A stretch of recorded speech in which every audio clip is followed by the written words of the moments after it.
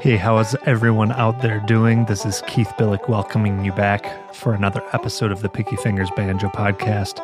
I sure hope this podcast finds you feeling healthy and safe and not too stir-crazy or cabin fevered out or anything like that. Sure are some strange times we live in, but grab that banjo. It's been helping me out a lot, and I sure do have some good things for you to work on in this episode. So I just really hope, like I said, that you're all taking care of yourselves, taking care of each other, not going too crazy, and pretty soon we will be on the other side of this, all getting together again to enjoy some live music, enjoy grocery shopping, just the small pleasures in life. But speaking of enjoying the live music, of course, this is the second installment of the very ironically timed episodes regarding Jam Session Survival. Last week, we covered a lot of the overview and the etiquette about how to approach a jam, stuff like that. This episode, we're going to dive more into how the music actually works and what to play. And to that purpose, I have a 5-page tablature sheet, just like I promised you. There are three best ways for you to access the tablature sheet. Sometimes the podcast programs that you download this on will include it, but I think most don't, so I'll just assume that you don't have it. You can go to my Patreon page, which is patreon.com/banjopodcast, and look under the posts there, and there will be a public post in which I have all of the tab sheets from all of my episodes collected, and you'll be able to click on that and download it, easy peasy, and that's one way to do it. Another way is to go to the show's media hosting page, which is banjopodcast.libsyn.com. That's banjopodcast.libsyn.com.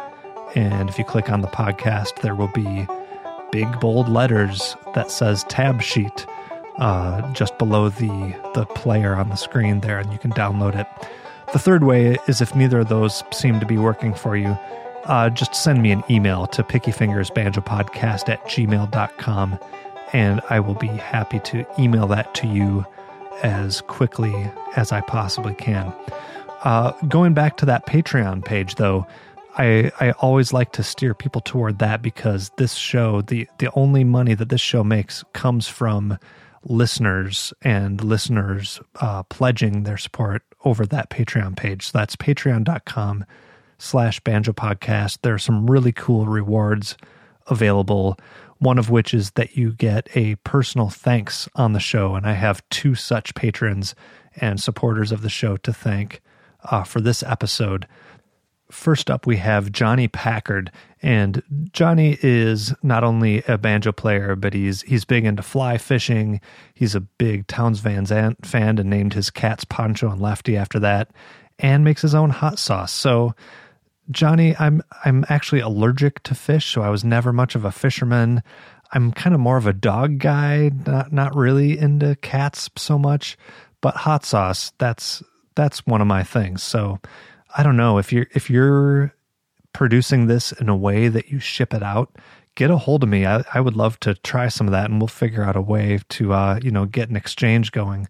If it's even close to as good as my Michigan-made Ray's Polish Fire hot sauce, I will very much enjoy it. So anyway, Johnny, thank you so much for the support, and hope to talk to you about that hot sauce. The other supporter of today's show is Jesse Madden. I don't know a whole lot about Jesse, but I sure am glad and very thankful that he managed to find my Patreon page and apparently enjoys the show enough that it was worth his money to throw some support my way, and I very much appreciate it.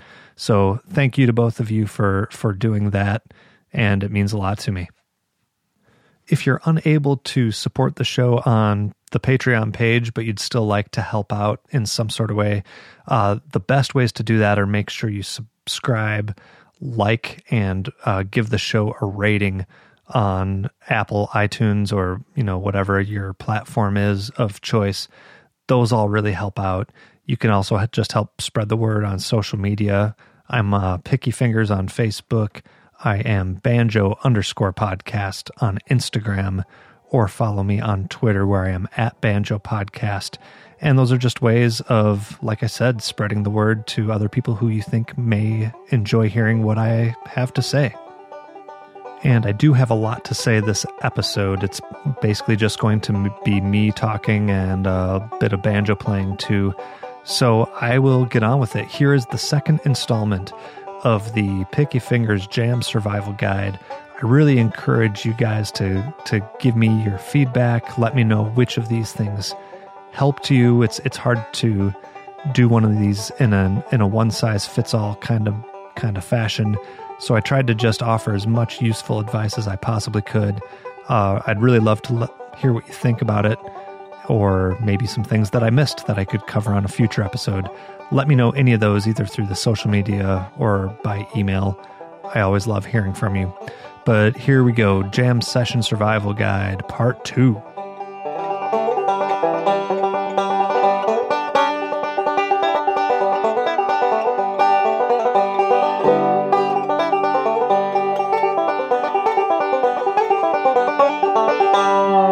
Okay, so congratulations, you are at the jam, your banjo is out, your picks are on, you are prepared to play.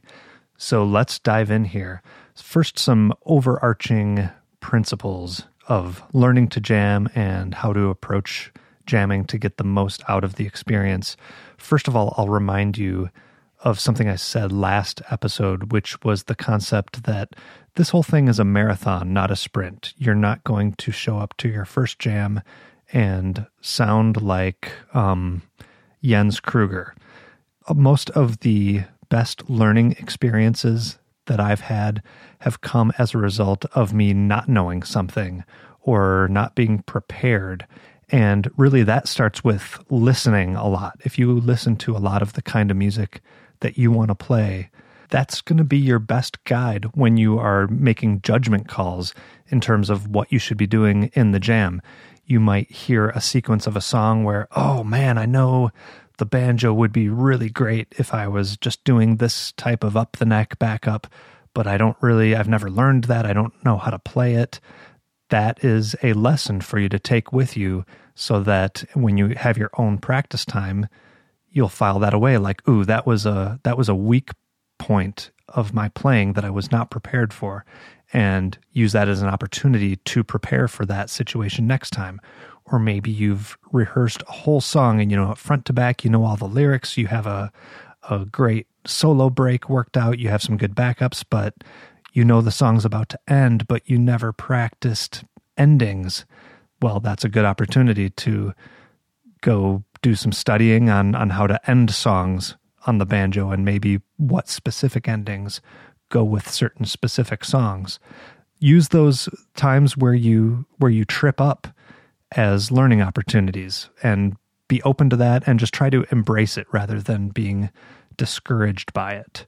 So that's a good overall principle. But when it comes down to playing, the first rule that I think anybody will tell you is to be in tune. And I mentioned last time about making sure you have a tuner.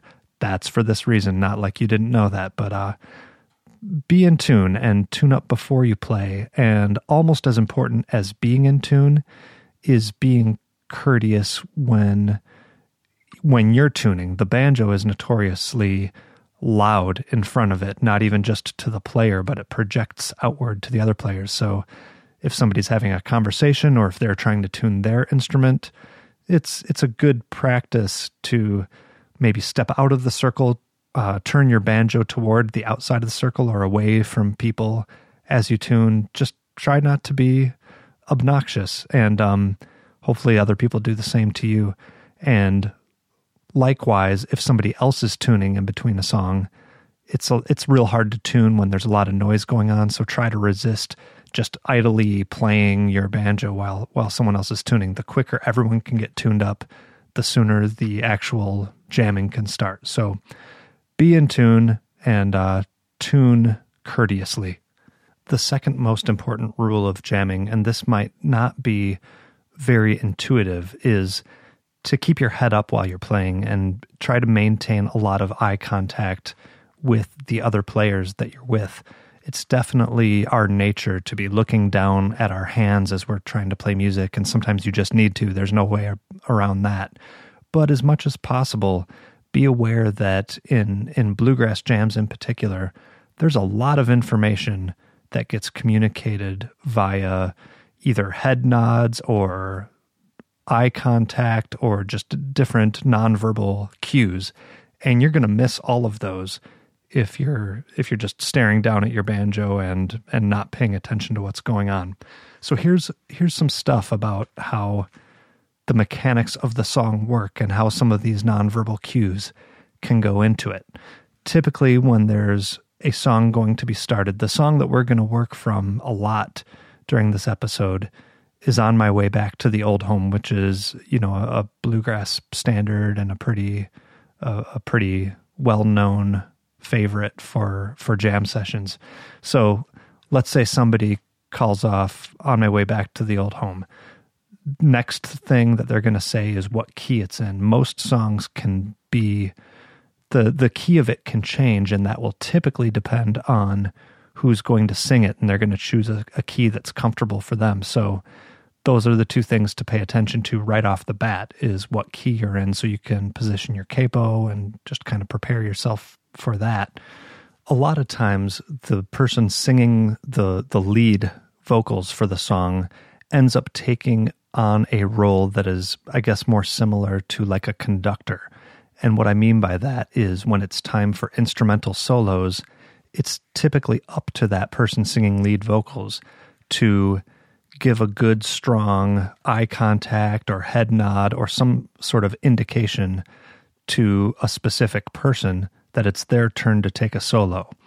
And that person could be you. So this is a big reason why you want to have your heads up and pay attention to what's going on.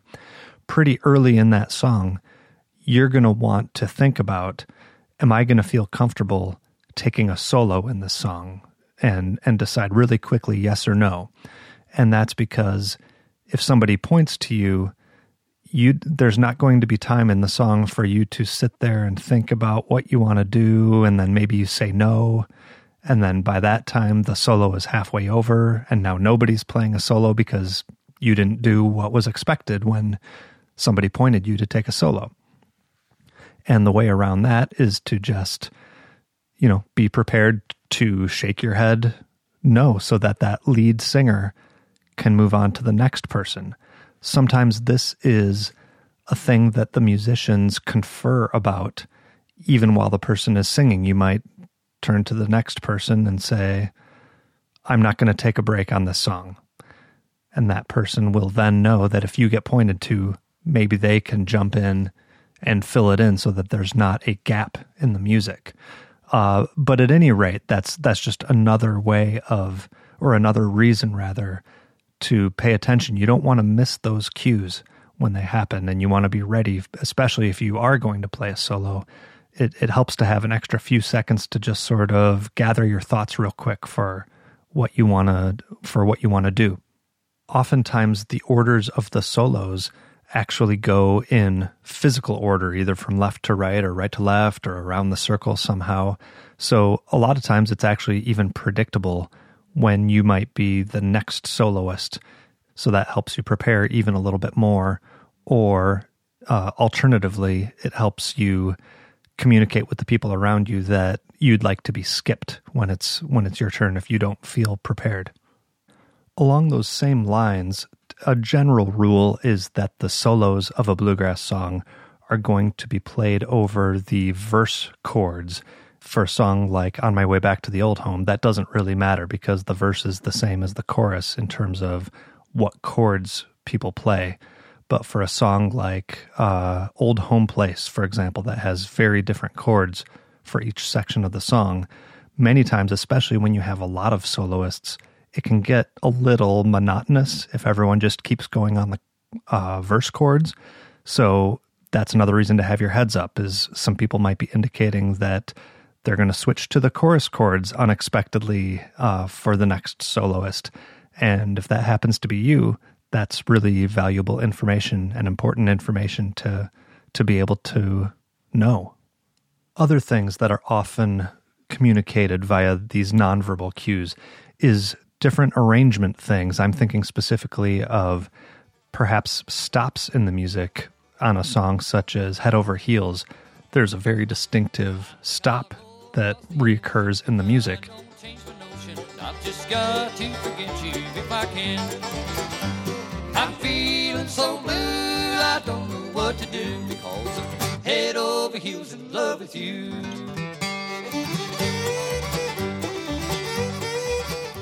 And chances are, especially if the other people who you're playing with know that you are not familiar with that song, they're going to do their best to stare you down and get you ready to be ready to play that stop just like it's supposed to go in the song, even if it's only your first time playing it. So be ready for stuff like that, or even just other arrangement items if people are supposed to quiet down or speed up, or certain instruments are supposed to drop out. Some groups like to try to mess with that stuff, and the more you're paying attention, the more you'll be able to roll with those kind of on-the-fly changes. Bluegrass music also has this strange phenomenon. I don't even know if there's a name for it, but I'll call it like the thing where you just vamp on a chord and wait for the person to sing. Now, typically this is going to happen at the end of somebody's solo and before the next verse starts. Typically when you're playing a song, you play the form. When you get to the end of the verse, you start back at the beginning of the verse and you play it again. This will happen when, like I said, usually it's when someone finishes the solo and the singer's going to sing the next verse, but maybe they don't come right in where maybe some people would expect them to. And instead they wait for another measure or two or three or four. And basically what you need to know is wherever that person comes in with the singing, that's the beginning of the verse. And if you had started the verse where you originally expected to it, you'd be playing wrong chords everywhere because you got off in the music by several measures. So that's just something to be aware of. And I'm not sure, I have a theory that it probably started when most bluegrass performances and recordings were done on one microphone. And maybe after someone's solo, the lead singer got caught in the back of the group and needed time to walk back up to the front before singing. So they needed to figure out a way to kill just a few extra seconds to let that person get back up to the microphone. It's also a good way to cover for you or for the singer if that person has maybe forgotten the lyrics to the next verse, which of course does happen. And it's just a way for them to gather their frame of mind and try to figure out what the next lyrics they're going to sing is. And you just need to be, again, heads up and watching for that and knowing that if the next verse hasn't started, then you shouldn't have started playing it. You can just vamp and wait for that to come in. It's a tricky thing, and that actually trips up even really experienced musicians, especially when they come from different genres of music, like jazz bass players, for example. They're good musicians and they can pick up the structure of bluegrass a lot, but whenever that happens, it always seems to trip them up and they get confused by it. And I don't know what to say other than warn you that sometimes happens and watch out for it. Another really important thing to watch out for is the ending of the song. Maybe you know the song, but maybe you don't, or maybe the person singing the song that you know is singing it a slightly different way, or they don't do a verse, or they do an extra verse. But either way, you need to be watching out for signals that the song's about to end, and that can be any number of things. A lot of times if the singer all of a sudden just gets a little more bug-eyed and looks around and holds their instrument up in the air, that could be an indication that the song's about to end. Another very famous clue that the song is ending is people sticking their feet up in the air toward the middle of the circle. That means end it after this next go-round.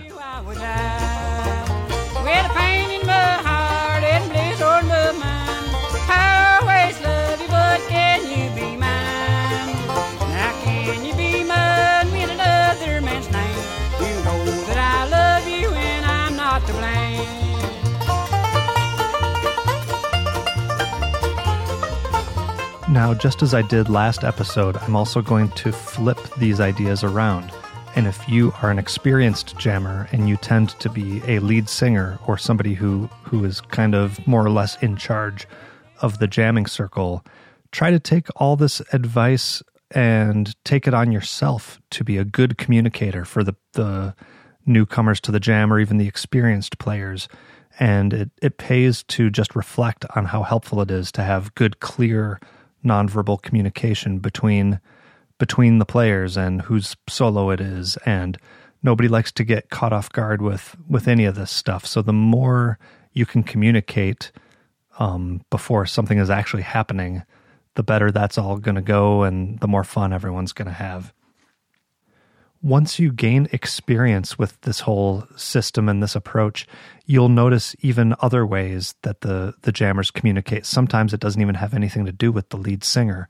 In fact, a lot of times when the lead singer is focusing, as they should, on singing the song, it's up to the side musicians, which is what I typically find myself doing, to delegate some of the other responsibilities. And what I mean by that is, in bluegrass, most of the time, if there is a verse being sung, one of the other musicians will be in charge of playing instrumental fills in between the lines.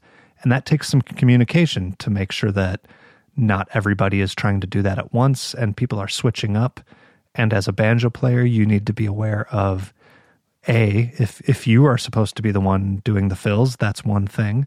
But another thing to consider is maybe if the mandolin player is doing the fills, that's when it's your job to maybe provide more of a chop style accompaniment to fill in for those mandolin chops that are now missing because the mandolin player is playing fills. So and there's a whole bunch of other stuff like that, but as I mentioned, that's kind of the next level of jamming to even get that jam circle to sound even more professional. Those are actual arrangement tricks that an experienced jammer knows how to negotiate on the fly, as long as the whole group is kind of on board with communicating with each other. Another great piece of advice is something that I alluded to last time regarding taking notes about what songs are played. I kind of view this as a fool me once, shame on you, fool me twice, shame on me kind of situation. So say there's a song that keeps popping up in the jam sessions that you go to. That should be a screaming red flag to you that you need to do some work on that song that keeps stumping you. Almost nothing was more motivating to me to go sit down and learn a song, other than the fact that I kept getting embarrassed by the fact that everyone seemed to know this song except for me. And that really annoys me, to be the one who isn't up to speed on these things. And especially if you find yourself jamming with some of the same people over and over again, and it becomes a little more predictable regarding what type of songs they're going to play. Don't forget to pay attention to that. And like I said, take notes and try not to be stumped any more often than is absolutely necessary. This stuff is hard enough as it is. You might as well try to give yourself an advantage in these situations.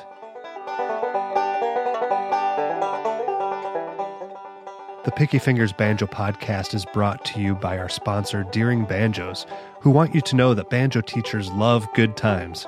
In a recent survey conducted by Deering, over 200 banjo teachers were asked, how likely is it that you would recommend the Good Time Banjo to your students? An overwhelming 85% responded that they would, with the number one reason being that good times are easy to play. Even Good Time Ambassador and 2019 IBMA Banjo Player of the Year Kristen Scott Benson agrees that you will not find a better banjo than this in the price range of the Deering Good Time. With the Good Time Banjos, Deering understands the importance of starting out with a banjo that will help, not hinder, your banjo learning experience, which is why they make sure that each and every Good Time Banjo leaves looking great, feeling great, and sounding great. For more information and to see exclusive videos from Good Time Ambassadors Kristen Scott Benson and Pete Wernick, head over to deeringbanjos.com/teacherslovegoodtimes.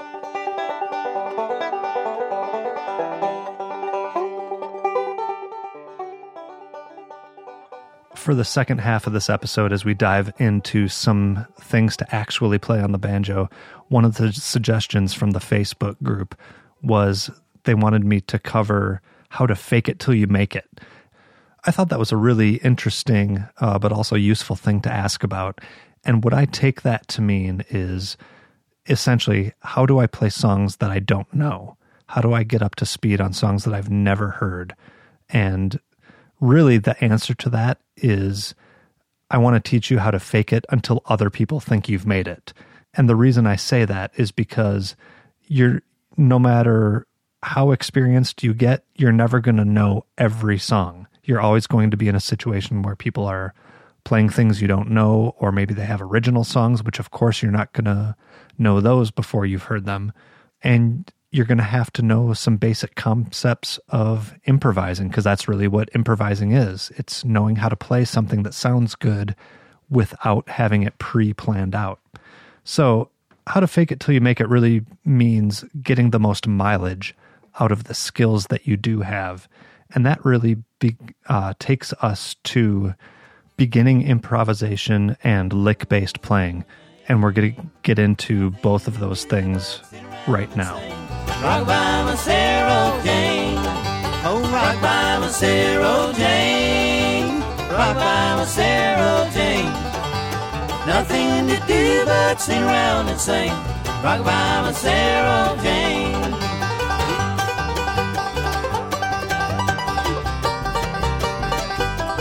I don't think it's ever too early in your banjo learning journey to begin trying to improvise, but for purposes of this podcast, I think to be ready to do some of this stuff, you definitely want to be pretty comfortable with all of your right hand rolls. Ideally, you should know all of your chord shapes up and down the neck, at least in terms of G, C, and D chords. And that was the first improvising I did, was, again, trying to make the most out of what I knew. So if all you know, let's say a few shapes of the G chord, then maybe if the band is playing a G chord, your improvising is just going to sound like this.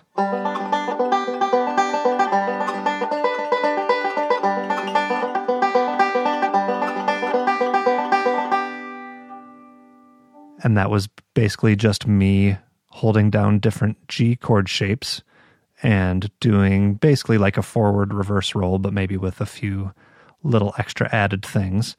And that wasn't really a brilliant piece of music that I just played, but it will fit musically in with some basic bluegrass rhythm.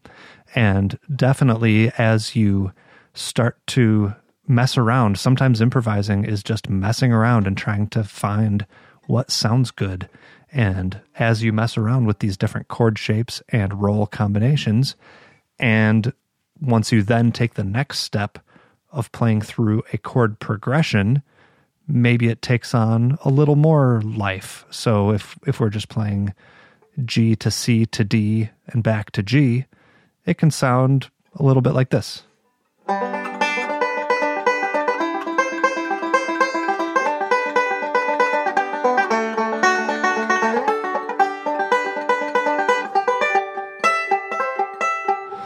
And yeah, I'm screwing up at the end, but you get the idea. We're just working with basic right hand patterns, basic left hand patterns, mix and match. And that's the first element of improvising, is taking what you know, trying to apply it to as many different situations as you can. And as we go forward, this is going to bring us to lick-based playing. You could view a particular chord shape played with a certain roll as a lick. And if it's the G chord, you could play that G chord or this G chord lick anytime the band's playing a G chord, and that will work. And if any of you are unfamiliar with what I mean when I say a lick, I view lick-based playing kind of like doing a Mad Lib. And we all know Mad Libs, the fun word games where you fill out words based on whether they're nouns or verbs or adjectives or whatever. Lick-based playing is very similar to that. Whereas in a Mad Lib, you're called to choose a noun. Basically, any noun, as long as you know you're prompted for a noun, almost any noun that you can think of is going to work and make some sort of different sentence based on the word that you choose. And depending on what other words you choose, the words around it, the sentence structure around it, those sentences are going to potentially mean very different things. Lick-based playing is the same way. What I want all of you to do is, rather than just learning songs, you should still keep learning songs and tunes just like you're doing, but have an extra layer of awareness that when you're learning a song, let's say like Cripple Creek, and you're going,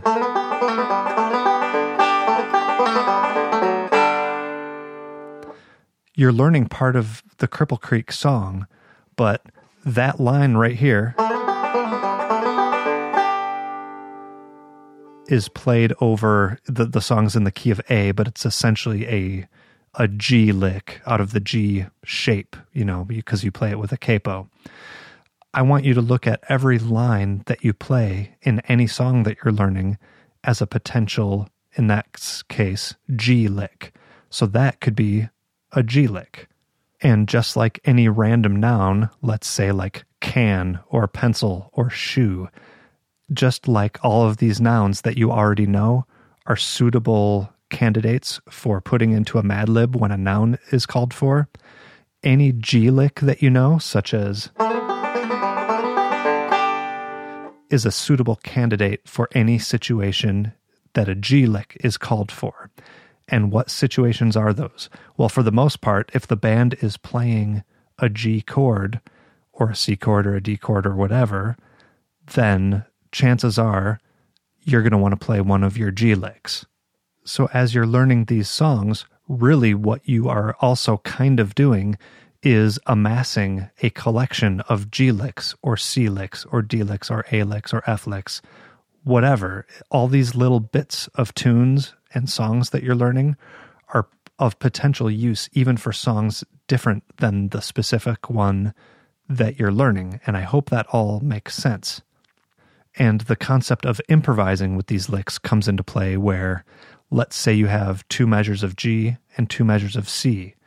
You can improvise by, if you know that you have to play 2 measures of G, you think about all those G licks that you know and pick one. And then you have to think of a C lick that you know, and you pick one of those too. And that's where the Mad Lib concept kind of comes in, because depending on which of those licks you choose, they're going to fit together in different ways. And pretty soon, if you know enough licks, the possibilities and the combinations of things that you could play are almost endless. But they all come from this repository that you've gathered over all the time that you're learning how to play. So not only should you think about the things that you're learning as potential licks, but be on the extra lookout for little sections of songs that you think sound really cool when you play it. Those are really the ones to pay attention to. Like, ooh, I like that, how that sounds when I play it. And I think that's something I'm really going to make sure that I store away in the memory banks for, being able to pull out in the jam session. But now we're going to use a real life song, and I'll demonstrate how this whole concept works.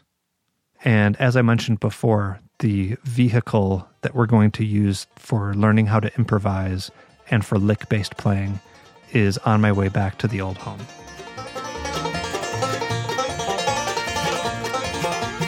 Back in the days of my childhood, in the evening when everything was still, I used to sit and listen to the box sounds with my dad in the old Kentucky hills.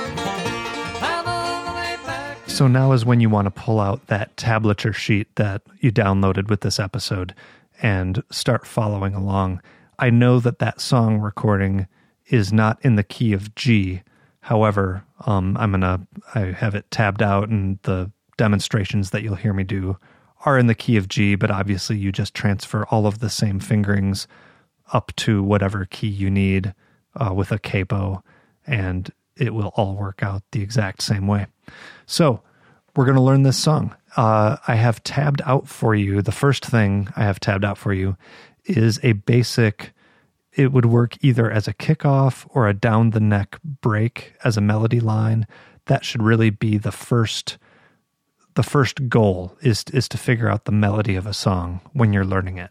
So I'm giving this to you, and that will be the basis by which we do some lick substitution. But here is the basic kickoff or down the neck melody break to On My Way Back to the Old Home.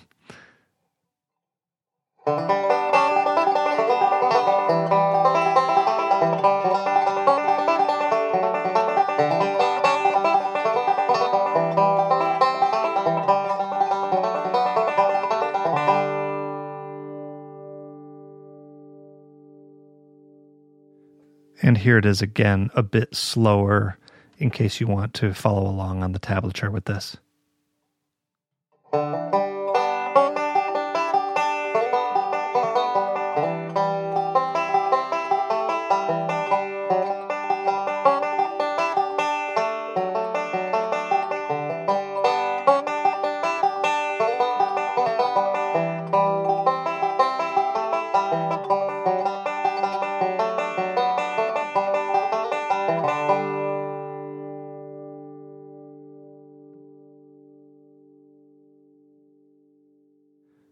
Okay, then let's say you're learning the tune and you do what I think is a fantastic idea as the first way to expound upon your ideas that are available for this, and that is to learn an up the neck melody.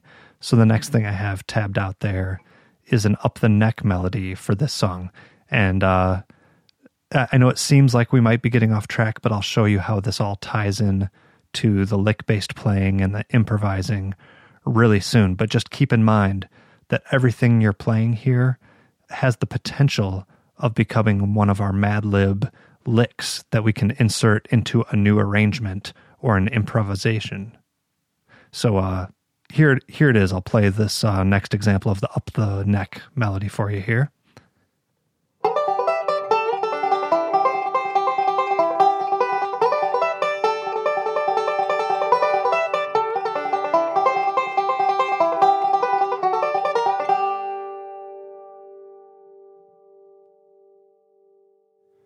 And then once again, here it is slowed down for those of you trying to learn this off of the tab.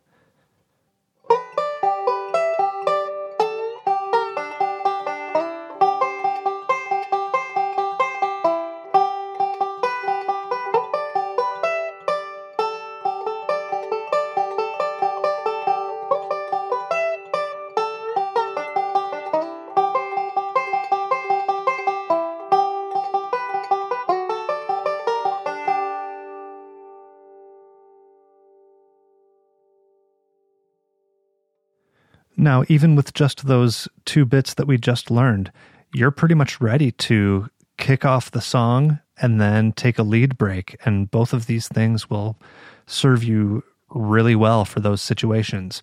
But what if we want to add a little something extra? How do we use this, or how do we improvise using this song? Well, I mentioned that everything you learn becomes a potential lick. So let's think about some licks that we might know. I happened to mention one already, that lick from Cripple Creek. So that's the next thing I have tabbed for you, is just that real simple G lick from Cripple Creek. Here it is.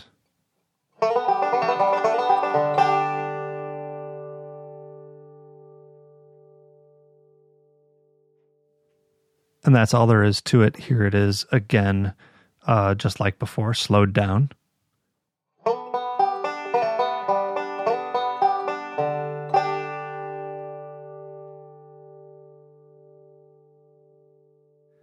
So there we go. Let's put a pin in that one. We have one G lick to work from.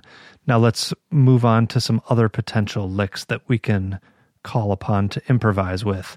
A lot of you who have been regular listeners remember the whole episode on playing licks in the style of Jim Mills. So might as well call on that since we've already learned those, right? So here would be the Jim Mills G lick, and we can use this as another G lick.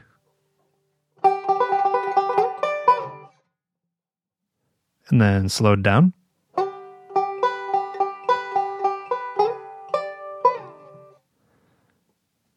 So there's another G lick that if you have been a studious listener of the podcast, then you already know that. And of course, you also already know that we can transfer that lick into other keys, such as C. And here it is, just like it's on the tab sheet here, the C Jim Mills lick.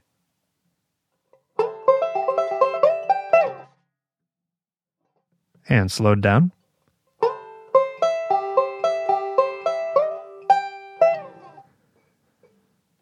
So great, we have a couple G licks, we have a C lick. Let's think of some other ones to do. I'm going to teach you another simple C lick right now. It's one of my favorite ones. I've been using it for many years. I use it all the time, so I get a lot of mileage out of this one. I don't really remember where I got it or who showed it to me, or maybe I just made it up, but no, I probably stole it from somewhere. But here I am paying it forward to you here. It's one of my favorites. So yeah, the next one just called C lick on the tablature sheet.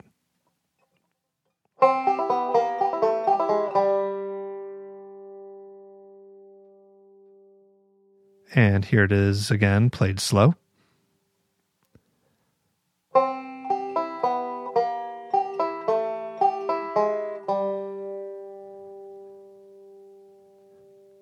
So yeah, that's a real cool one. So store that one away. So all right, we're working on 2 G licks and 2 C licks, and we're collecting these just from anywhere we can, from teachers who teach us them, from other songs that we figure out. It's just going into that bank, the collection that we have of different licks. Now, so we've got a few G, a few C.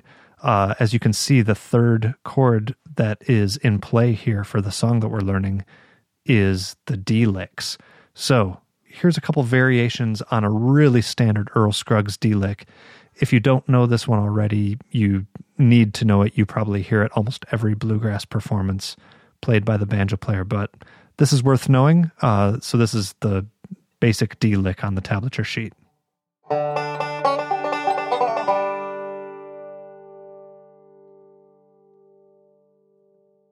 And as always, here it is again, played slow.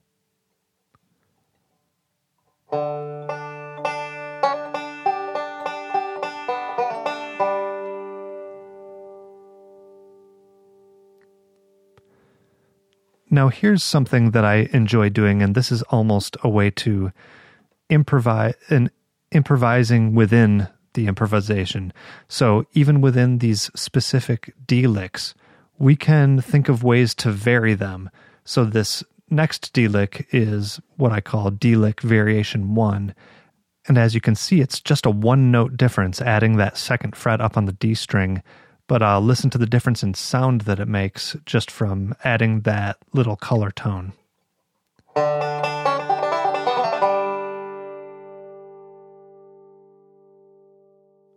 And slowed down.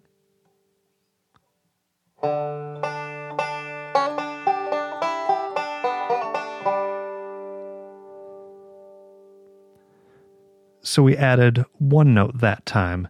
Let's vary it even a little bit more. For this next one, or D lick variation 2, we're still playing the same notes, but we're adding a slightly different roll pattern. We're adding a pull off now on that added note from variation 1, and listen to how that changes the sound of the lick.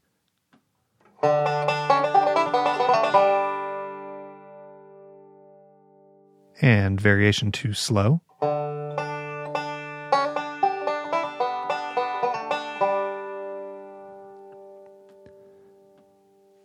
Now, at this point, I am off on just a small tangent because this is something that I just think is so cool, that we're adding little hammer-ons and pull-offs, and that is one of my favorite aspects of someone's playing, such as J.D. Crowe or Jim Mills, is just hearing all those little gnarly little accent points that he puts in there.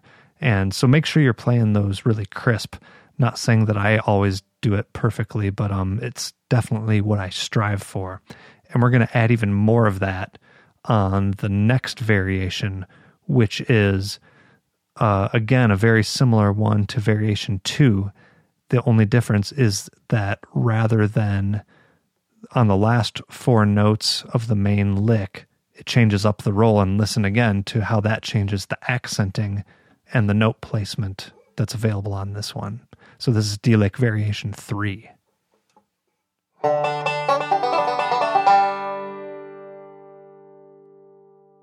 And variation 3 slowed down.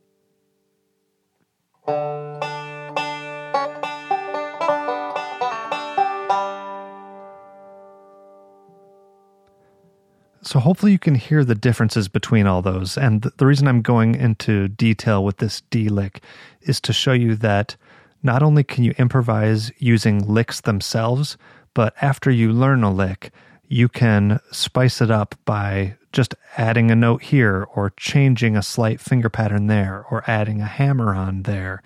And it really changes the character, and then each of those becomes a new lick in itself. So those are 3 versions of basically the same lick, and it's all good stuff and good to have available for your improvising pleasure. Okay, now is where the real magic happens, and we get to put all of this together. So we have a song that we're working on My Way Back to the Old Home, and we have a bunch of licks. So now let's put our Mad Lib together. Let's create our own improvised solo. And of course, I know that improvised means that you do this on the spot, but pretend like what we are talking through right now happens just in the span of seconds as you play, because this is really what it's about. So we start with the framework of that very first On My Way Back kickoff, that down the neck break. And now we're going to substitute. We have the chord progression up above, going from G chords to C chords and D chords in there. And we're going to pick and choose between the up the neck break. Remember I said all of those can be thought of as new licks to play. And then all those other G licks and C licks and D licks that we learned. So what we come up with in true Mad Lib fashion is a brand new way to play that song, improvised from the licks that we know. So let's look at that last arrangement, the last page of tablature called, I think it just says substitute licks. And what this means is this is that kickoff to On My Way Back from the Old Home. But look what we've done. We kick it off. That G chord is the same as it always is. But look what happens when the chord goes to C. We put in that C lick rather than what was originally there. Then the chord goes back to G. We added the G lick that we know from Cripple Creek. Then it goes to D, and we're using one of our basic D licks. Next time through, the progression starts on a G again, and we're putting in the Jim Mills lick. It goes to a C. We put in the C Jim Mills lick. And then we finish it off finally with the home stretch where it goes G to D and then back to G. We put in that section from our up the neck break. So hopefully you all followed that, but it really is striking how much it is just like Mad Libs, where if you know you have a C chord, you pull out one of your nouns or your adjectives or your C licks and just plug it right in there. And more times than not, that will give you a good start. So let's hear how that composite solo for this song sounds now that we've put in all those licks together.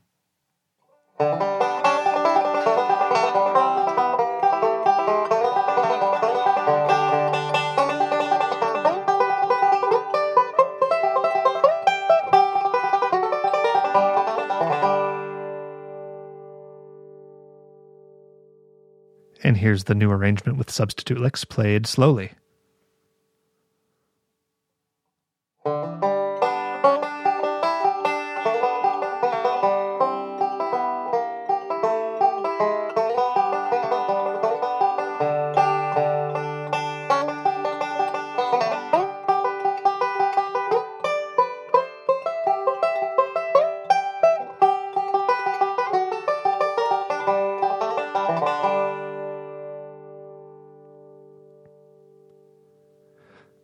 So that's pretty great. That's a perfectly legit bluegrass style solo. Now, all of those licks don't fit together perfectly, but remember, this is not jam perfection. It's jam survival.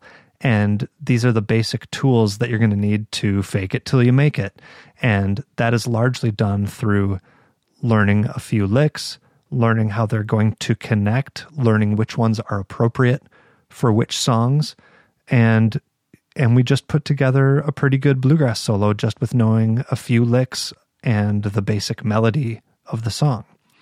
Now, here's where you might say, but Keith, sometimes we need to play songs that we don't even know. We're not going to have that basis of that kickoff break that you taught us, or the up the neck break that you taught us. And that's fair enough. You might not have the benefit of having those things thought out. But look at it this way. If you can play this on my way back to the old home,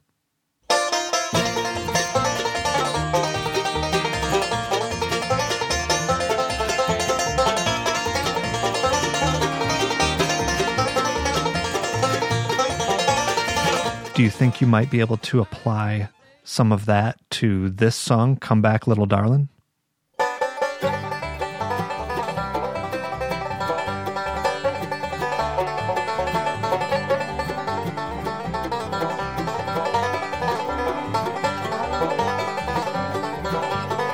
Or maybe Your Love Is Like a Flower?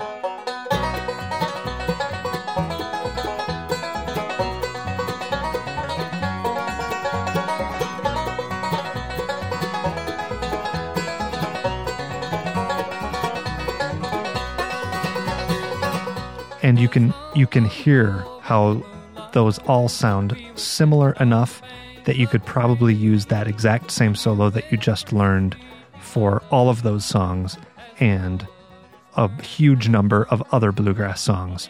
And honestly, it doesn't really matter if the chords are exactly the same. That's your job, is to, as quickly as possible, learn the chord progression of each new song. And that's where the skills come in that I taught you in last episode of keeping your head up and knowing those guitar chords and really trying to latch on as quickly as possible to what the chord progression is of this new song.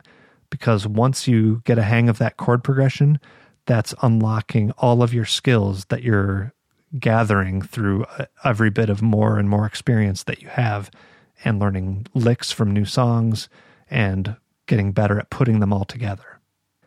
I'm going to say this one more time, but it really is such a fundamental concept for this way of playing.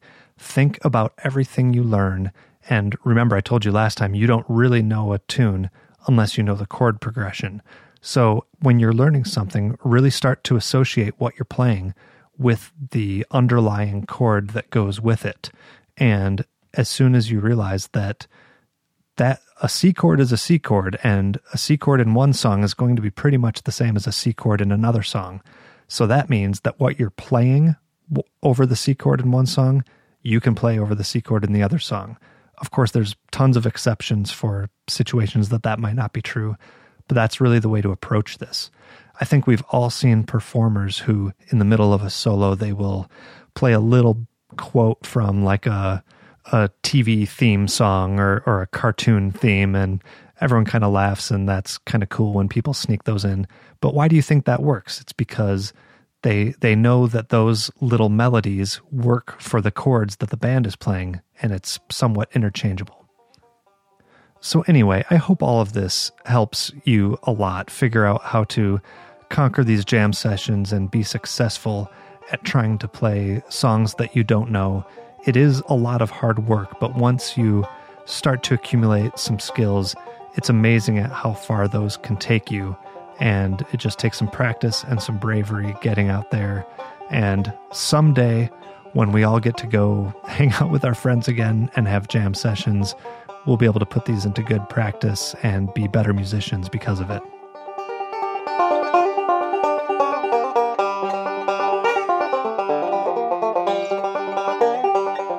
thank you so much, everyone, for listening. That's going to do it for this episode of the Picky Fingers Banjo Podcast. Hopefully this stupid coronavirus goes away so we can all get out there and jam and put these skills to very good use.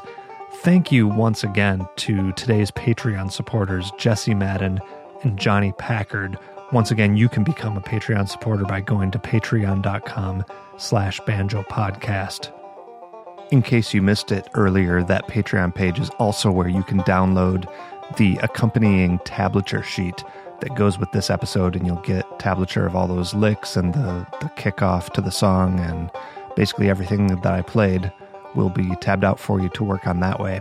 There were 5 sound clips in this episode, and in the order in which you heard them, it was Head Over Heels, performed by the Bluegrass Album Band, Pain in My Heart, performed by Bill Keith, Sarah Jane, performed by Country Gazette, and then those 3 similar bluegrass standards, all performed by the Bluegrass Album Band. It was On My Way Back to the Old Home, Come Back, Little Darlin', and Your Love Is Like a Flower. So hope you enjoyed those. Once again, contact the show. Let me know if I forgot anything that you were dying to know about. You can do that at pickyfingersbanjopodcast@gmail.com. And that's going to do it for me. I'll be back with another interview episode next time. In the meantime, everyone stay safe and healthy and keep picking.